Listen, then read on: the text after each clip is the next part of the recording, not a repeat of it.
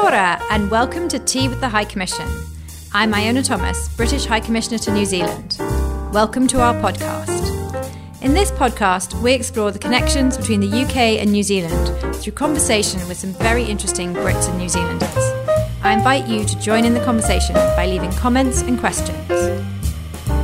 This podcast is part of our Rugby World Cup series, talking to the captains of Scotland, England and Wales. The World Cup is being played in New Zealand in October and November 2022, and the UK and New Zealand network will be cheering on all of the British teams competing. Kia ora and welcome to Tea with the High Commission. I'm Iona Thomas, the British High Commissioner to New Zealand, and I'm joined here today by the captain of the England women's rugby team, Sarah Hunter. Sarah is captaining the English World Cup side for the third time, having won the 2014 World Cup and a hard-fought runner-up in the 2017 World Cup, is hoping for a second win here in New Zealand. The Rugby World Cup is being played the 8th of October to the 12th of November in Auckland and Whangarei.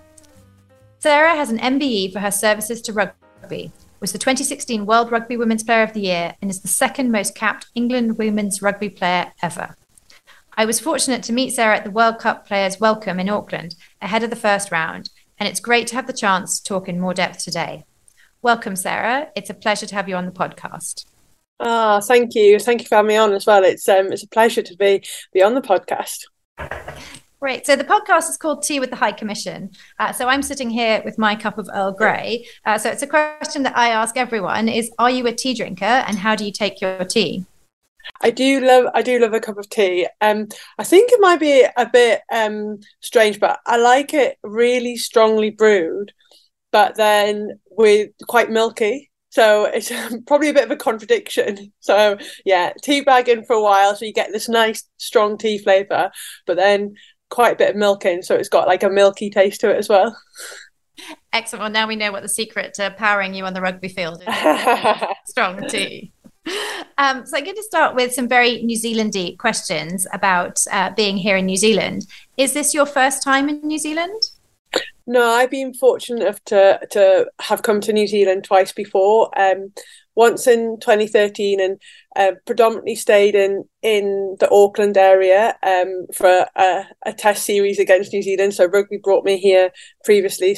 But Auckland's changed so much in those 10 years. And then in 2017, we came back across for rugby again, but this time we were in a series with New Zealand, Australia and Canada, and we did a bit more travelling, so went to Wellington, to Christchurch and then up to Rotorua, so saw a little bit more of the country as well. But every time I've been here, I've just been so welcomed by the country. You know, rugby's like a way of life here, and when people find out you play rugby and that you're here for rugby, they're like engaged straight away. Even though you're English, they're so welcoming and they're like really keen that you play rugby and that like rugby is your thing. So yeah, I've had two really good experiences coming out to New Zealand before, and hopefully so far the welcome's been amazing. Like everyone knows the World Cup's going on, so yeah, it's been pretty good so far.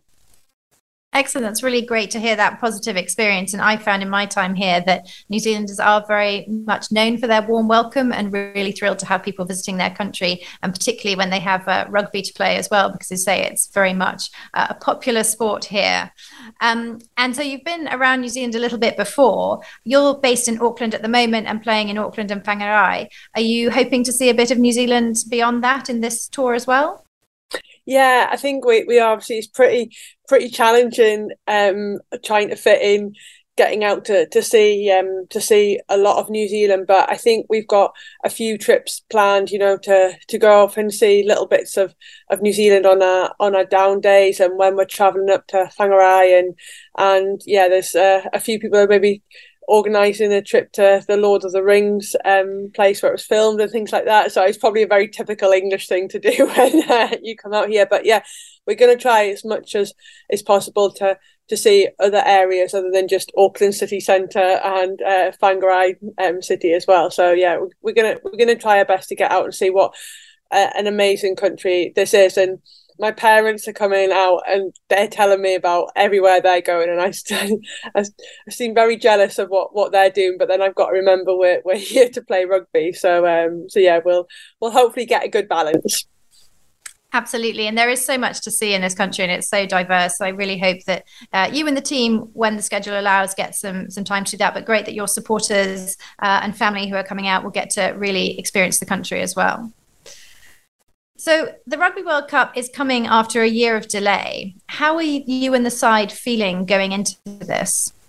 Yeah, we're really looking forward to it. You know, like you say, it was postponed a year for COVID, and at the time you're probably a little bit frustrated by that, but then you put it into the bigger picture of like what was going on across the world. You know, some teams hadn't qualified, like New Zealand was still shut down. It just wouldn't have been a very good experience for anyone. Like no fans were at any game. So I think having a year's wait, you know, it just makes it all that more exciting. The country's now open. Like we've got over 35,000 coming to the first game. Like, we've not talked about that in any sort of facet within a Women's World Cup before, like not even for a final. So, you know, to have it for an opening sort of set of fixtures is brilliant. And I think that like the team are just like can't wait to get going. You know, we've spent months of training and practice like for this tournament. Is that we're just looking to that first game against Fiji at the weekend, and we can't wait to get going. The anticipation has been building for over a year, so we've waited long enough. We're just looking forward to getting it all started now. And you talked about the fact that 35,000 tickets have been sold for those opening matches. Really seeing a huge groundswell of support here, but also sort of around the world for women's sport. How have you seen that focus and emphasis on women's sport change over your career?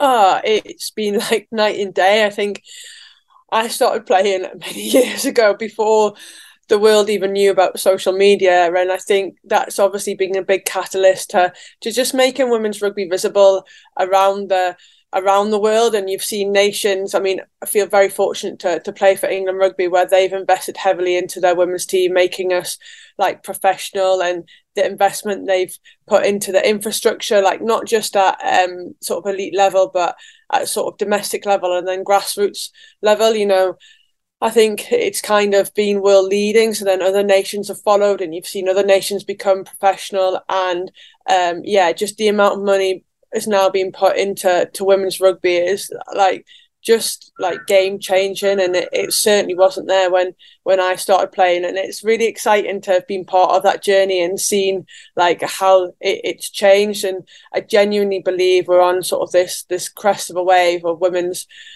rugby. About it's just gonna go off like after this World Cup. I think it's just the world's gonna like wake up to what and how great women's rugby is, and that's just brilliant for women's sport as a whole. And I think we've been very fortunate in England this year that we've seen like the Lionesses win the European football, which just took the country by storm. You know, everyone was gripped, like whether you were like you supported football or not, the fact that they were successful in an English successful football team, you know, like they had the nation gripped. And then you saw the hockey go and win Commonwealth gold. You know, I feel very proud to be part of sort of a time where women's sport is just excelling in our country. And I think hopefully we can try and really like follow that trend and go and doing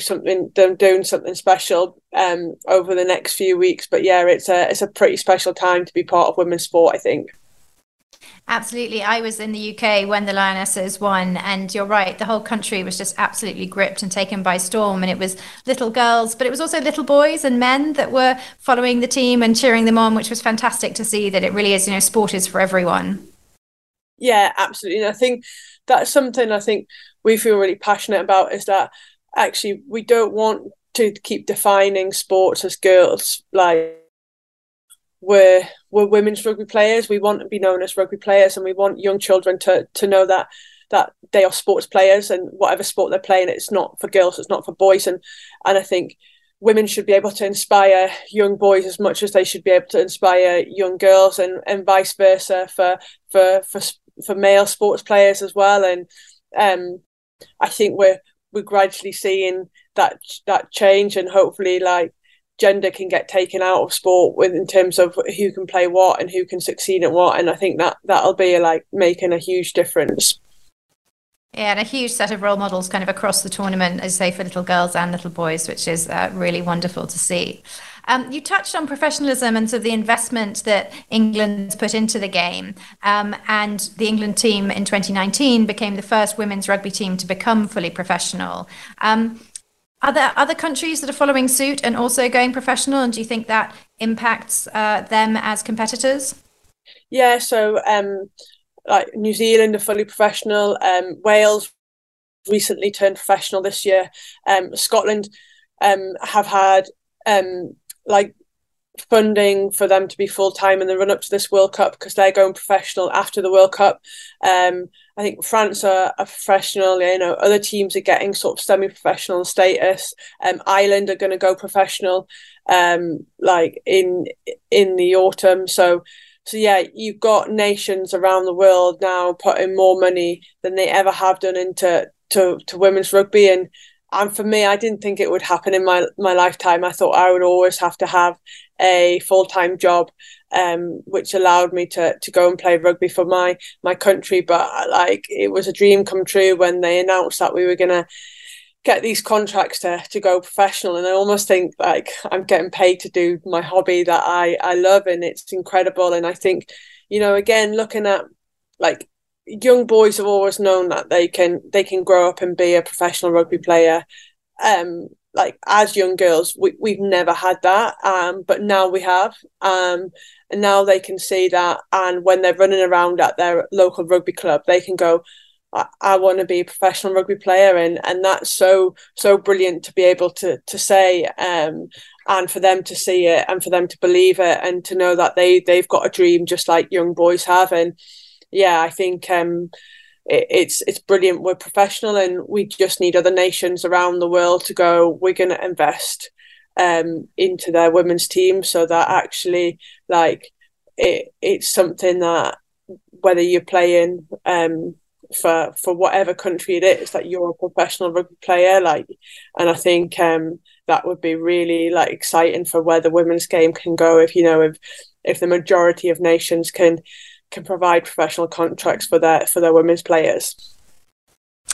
Fantastic. And we're recording this ahead of your first game, which is against Fiji. And at the opening ceremony, we really heard and saw the huge support base for the Fijiana here in New Zealand. England's played in every World Cup since it started, and this is Fiji's first time. How does it feel going up against a widely unknown team? Yeah, I think at the welcome ceremony, it was definitely noted that they are everyone's fans' favourites, aren't they? It's brilliant, you know, that they're playing in their first World Cup. It just shows you how the game is growing worldwide. And they're like, you think to their men's Fijian team, and they're so widely supported, and they're so present in 15s and 7s and World Cups and Olympics. You know, they've won the last 2 Olympic Games from a men's perspective, so it's part of their heritage. And listening and understanding some stuff from the Fijiana, they like weren't allowed to play rugby. You know, they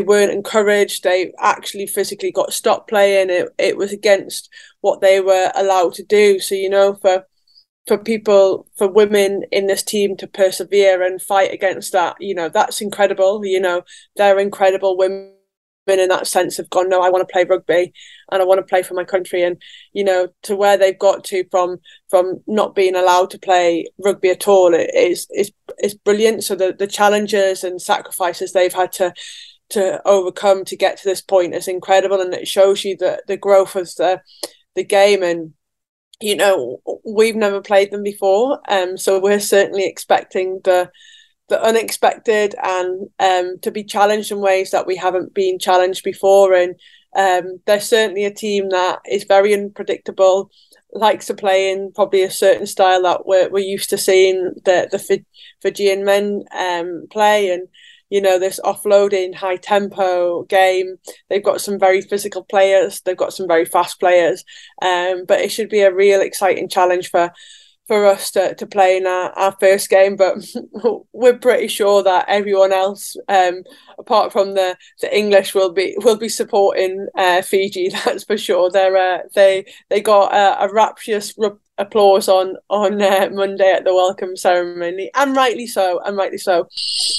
Yeah, they certainly did. And, it's an amazing story, as to say, behind that team. So there'll be a lot of people cheering them on, but certainly all of us here at UK and New Zealand will be cheering on the England team as well. For those listening in the UK, they will have been able to see the Where the Rose documentary on ITV, which follows the team heading up to the World Cup. And I was able to catch an episode as well. And it's a really fantastic insight into the preparation, the team, and everything that goes into preparing for the World Cup. For those in New Zealand who haven't been able to see, can you talk a little bit about that preparation and about the whole team that sits behind the players? Yeah, I think for us, having someone come in and just share that journey with us was pretty important and pretty special, and has probably given an insight into what this team's about. And we've been in, well, it's been years in preparation, but specifically for this World Cup, we came into camp in July and had 3 tough weeks down at Bath University, where there was a lot of physical preparation, a lot of fitness, like through rugby and in the gym, but it wasn't really technical or tactical. It was small-sided games, like conditioning element, trying to get us to a baseline fitness that took us to some pretty dark places. But I think you can see in the documentary, like when we're training and everyone's in that space together, and everyone's like, although they're really dark moments, you can look back on them and gone, what, as a team, we've all been through that together and we've come out the other side. And I genuinely think it makes you stronger as a collective to know that you've shared in what has been some tough moments, and you've needed your teammates to get you through moments in those sessions. So yeah, that was a real nice entry into pre-season after like 5 weeks off of enjoying yourself. And then we were then based out of Pennyhill Park, where the England training centre is, and had sort of an incredible 2 months down there where we really got stuck into the thick of rugby. And we didn't think training could get much harder after those 3 weeks, but somehow the coaches managed to find a way of pushing us to another level. And we had a wider squad of about 40 players, and unfortunately only 32 have been able to be selected out here. But every week everyone's pushed each other and challenged each other in the right way on the pitch, and then we've just become a really tight group off the pitch and about where this team wants to go and what it wants to go and achieve. And that's certainly wider than just the players that are here. And it's been a really special group to be part of.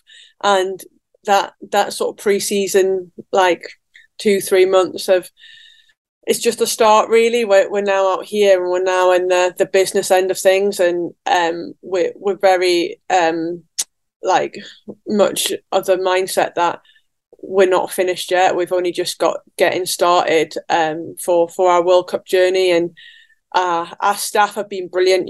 Like you asked about the sort of that team behind the team, and we have a great group from a medical team that keep people fit and getting them back onto the pitch. And our coaches who put so much time and thought into planning sessions and what it is we need to do in order to get better. We have our strength and conditioning coaches who make sure we're not overtraining, the load's just right. They're keeping us fit and strong off the pitch, in the gym, to make us like robust enough to be able to take and prepare for what's to come in a World Cup. And you've got our team manager, our analyst.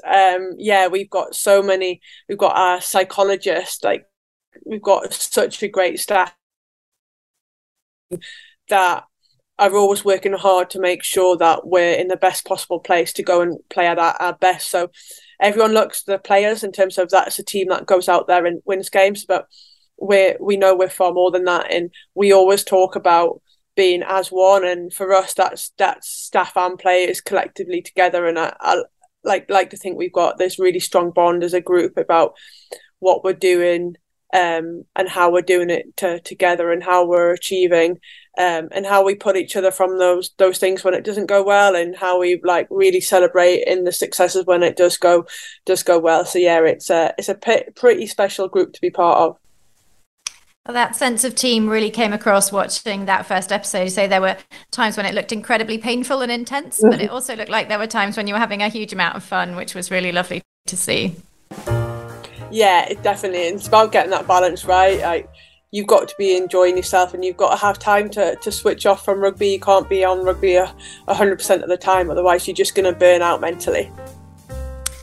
Well, you've got lots of preparation to do ahead of the matches this weekend and over the coming weeks. So really just a big good luck for the tournament from all of us here at UK and New Zealand. We'll be watching the progress of the Red Roses really closely and willing you on your journey. Thank you so much for taking the time to speak to me today. Oh, thank you. And that support out here will mean everything to us. You know, we're a very long way from a lot of people back home who normally support us. So being here and having the welcome we have from you, and knowing that we've got the support of the British people out here does mean an awful lot when we're so far from home. Thank you for listening to this episode of Tea with the High Commission. If you've enjoyed this podcast, please leave a review and make sure to subscribe so you don't miss an episode. You can find us on iTunes or Spotify. Thank you very much, and ka kite anō.